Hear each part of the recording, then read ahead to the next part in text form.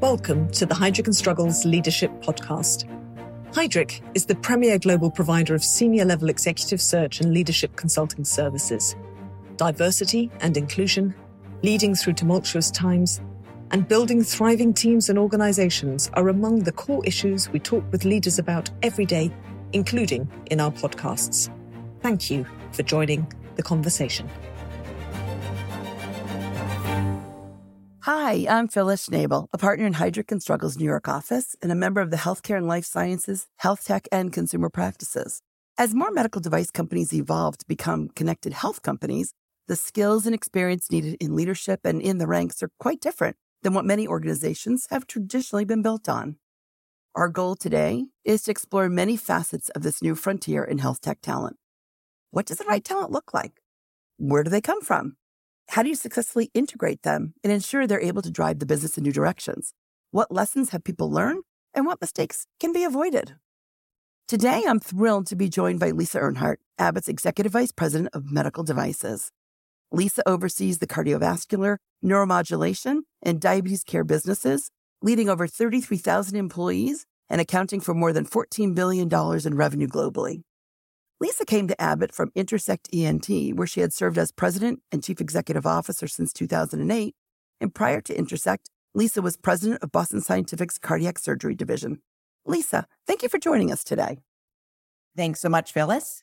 So, Lisa, to kick off this conversation, I'd love to hear your thoughts on what are some of the new skill sets that you need in the ranks, and what are some of the skill sets and capabilities that you think are essential to have at the leadership level?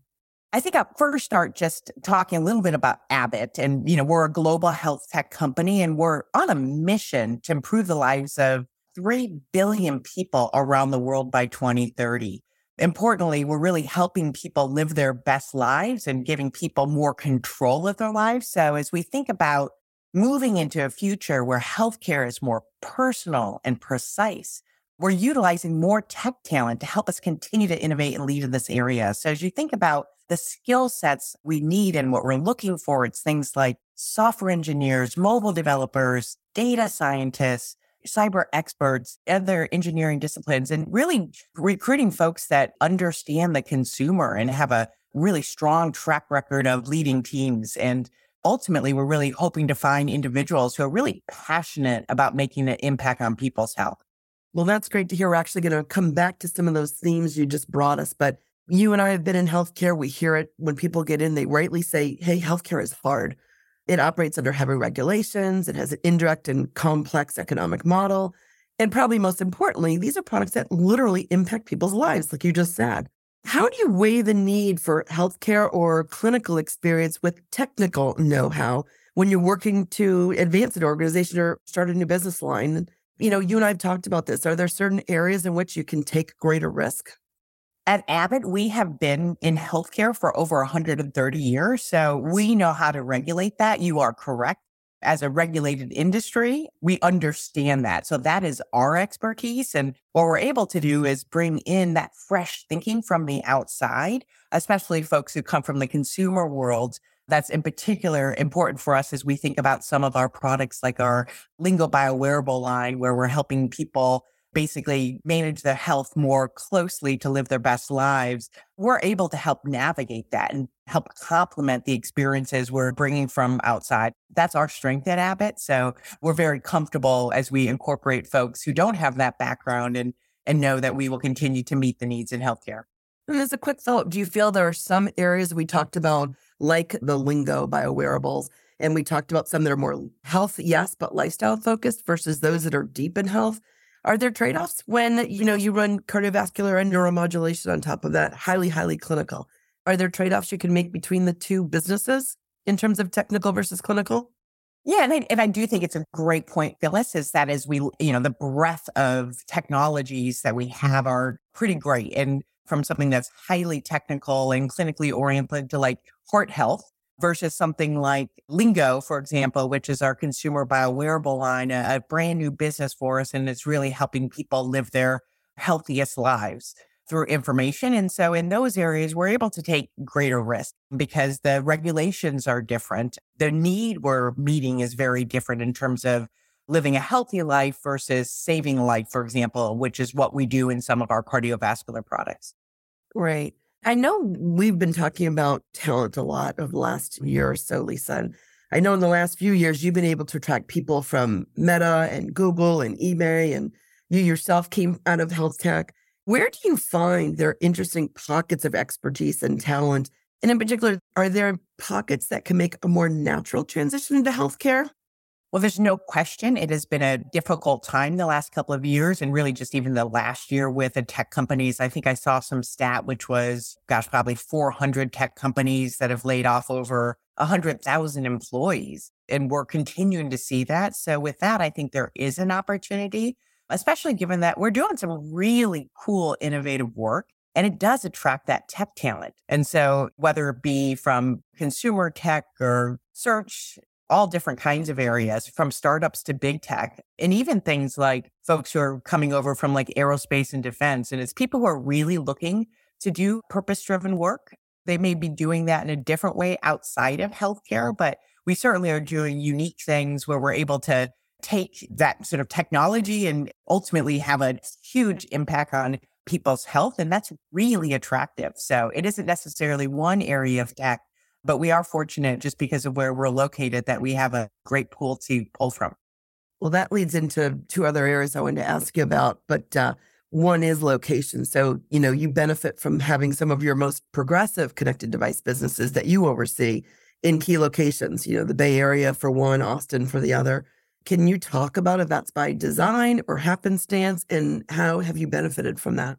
Yeah, Abbott's presence in the Bay Area is absolutely by design. We recognize that this is an innovation epicenter to be so close to Silicon Valley. So we established our presence in the Bay Area in the late 90s with the acquisition of a vascular device company, and we built on that in the mid-2000s when Abbott acquired the stent business of Guidant.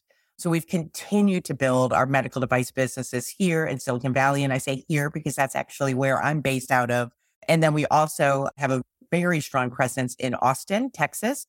And we've also had very strong roots there in both Dallas and in Austin area for decades. So as I think about Silicon Valley, I think about Austin, they're clearly hubs for tech talent. And whether it be the concentrations of academic institutions, private research and development, leading medical centers, it's tremendously beneficial for us. And then I can't forget my friends down south here. I think I've heard the term Silicon Beach before. So down in Southern California, there's a growing concentration of major tech companies. And we've been able to hire from some top engineering programs, whether it be UCLA, USC. We've done a lot with co-ops and internships. And so, sort of up and down the coast in California and Texas have been huge areas of focus for ours and building our businesses. And because of that, we're able to access some great talent. Thanks. And I know that when you opened up the conversation, you talked about changing lives and living in a mission-driven company.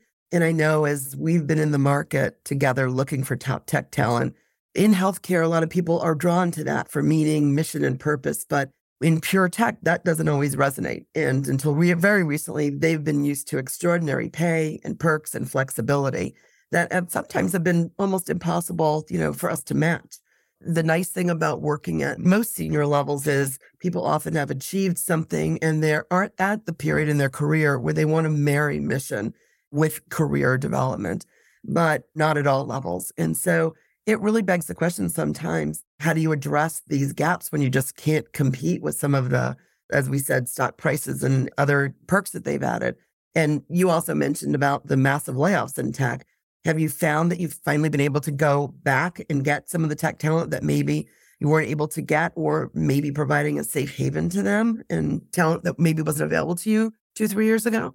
Yeah, we obviously have been attracting top tech talent for years, but you're absolutely right. I think the conditions today have enabled us to be even more attractive. And I think it started somewhat in just building our brand with the consumer. And so folks know what Abbott stands for and the fact that we are doing really cool, innovative things. As you think about some of our products, I'll take Libre, for example, our Freestyle Libre continuous glucose monitor, which 24/7 is measuring your blood sugar levels, which is critically important for people with diabetes.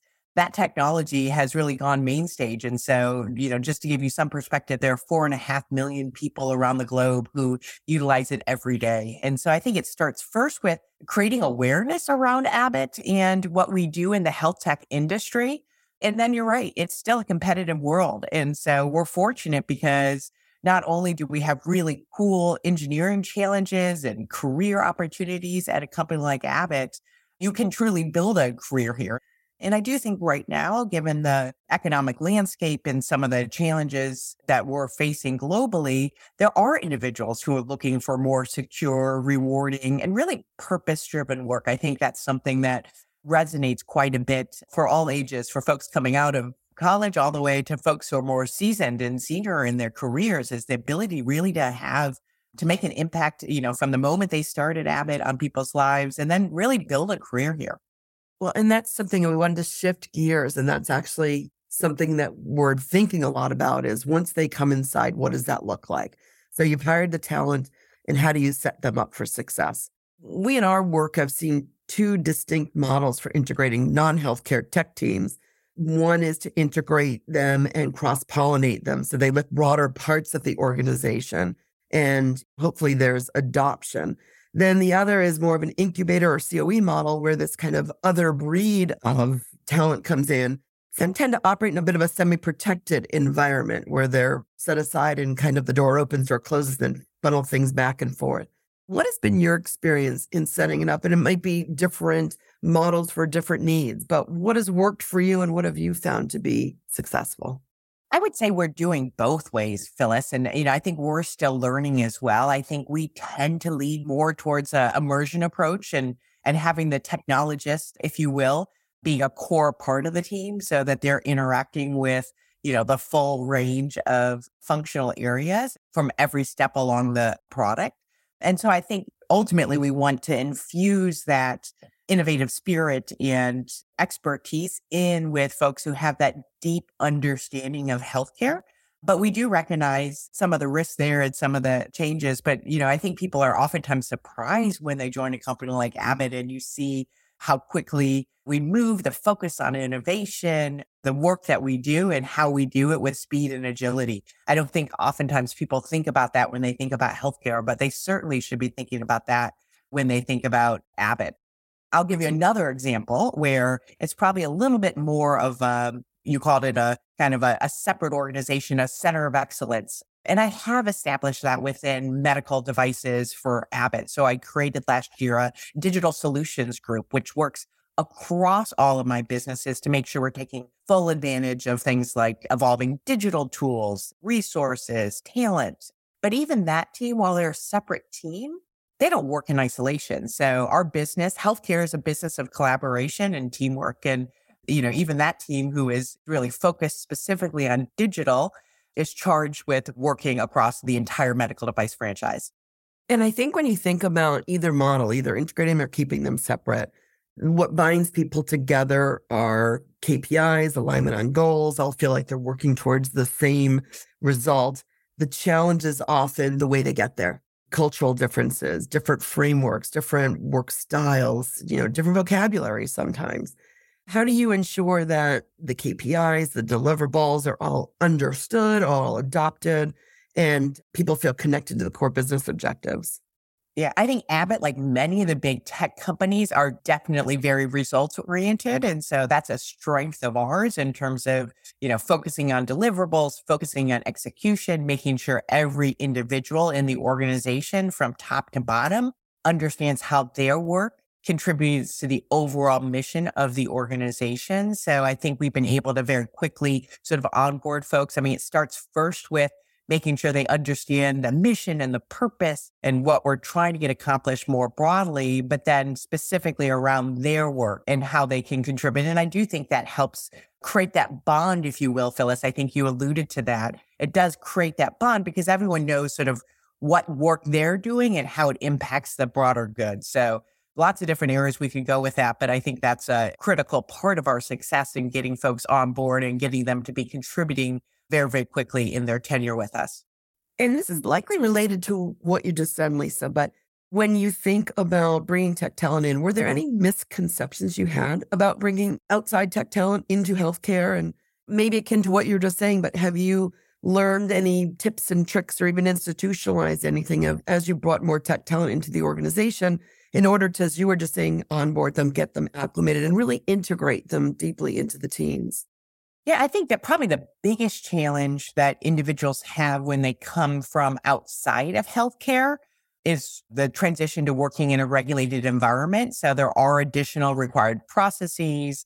There may be some things where you don't have as much control over timing or pacing because we're working with outside regulatory agencies, but it's certainly an obstacle that's surmountable. And I think when people really see the impact they're making in advancing health tech that's changing people's lives, they understand. I mean, they understand the importance of the regulations and why we do and how we do the work that we do, why we do it and the way in which we do it. And so I think that's where we have a lot of expertise at Abbott. And so be able to bring people in, that's probably the one sort of watch out, if you will, because it is very different in terms of the world in which we operate in. But once again, we have a lot of expertise there as Abbott. And so to be able to onboard people there is something that's well within our envelope of capability. And going back to something you said just a few minutes ago, you were talking about coming in and building a career at Abbott, which we know is a kind of a hallmark of our institution. And yet we go out and get some folks who get very excited about coming in and working on a project or building on a new business line or something. And they get excited about a specific business opportunity, but might not have thought about envisioning a long-term career in health or even a med device. It might be a little bit of a left turn for them. Can you share your thoughts into how you develop compelling and realistic career paths for them? And how do you leverage that talent for the broader organization as opposed to kind of just treating them as a hired gun for this project? Yeah. And I think it's upon us, Phyllis, to make sure people aren't coming in just as hired guns, right? I think it's good and it meets the project need of the day.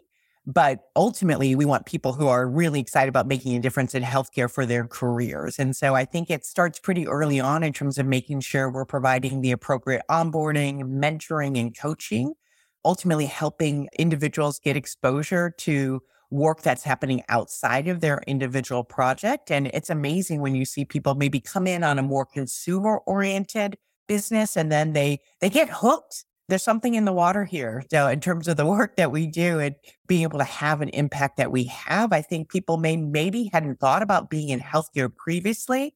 They come in and they do great work and they realize, hey, it's really challenging work that we do that has the ability to impact literally billions or at least tens of millions of people around the globe. There aren't too many jobs, Phyllis, that give you that opportunity.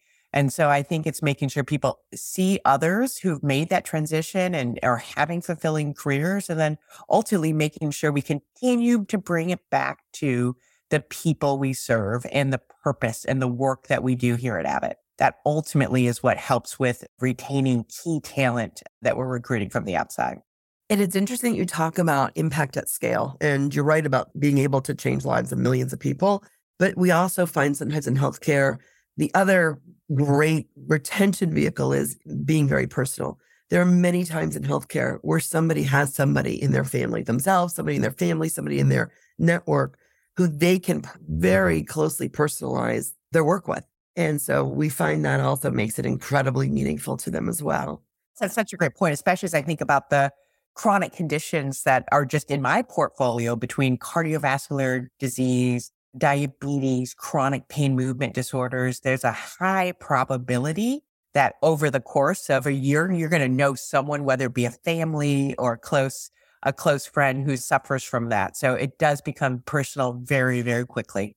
And, you gave us some tips and tricks on things that worked. I'd love to flip the coin on that and say, what are some of the things you've learned that are common pitfalls? Or, where do you find biggest misalignments? Are there any lessons learned that you want to share with us about things, in hindsight? Wow, this is something that we've changed and we do differently now.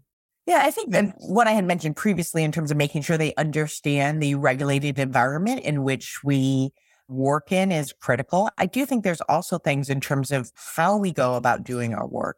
We're becoming more flexible just in general, I think, coming out of the pandemic in terms of where people work, how they work, how do we make sure we've always had a very collaborative culture at Abbott, but there's things that we can even do in terms of the facilities and the environment for working that we create that help facilitate that feel more similar to what maybe someone from the tech world would have experienced, to make that at least part of their work more familiar to them. So plenty of things that we haven't done right. But at the end of the day, I think we've done a lot to be a really attractive employer at Abbott. And of course, I would be remiss to say, not to suggest you all go check out the website for careers. We have plenty of them, abbott.com/careers. If you are interested in making a difference in the work that you do, would love to consider you for roles in the future.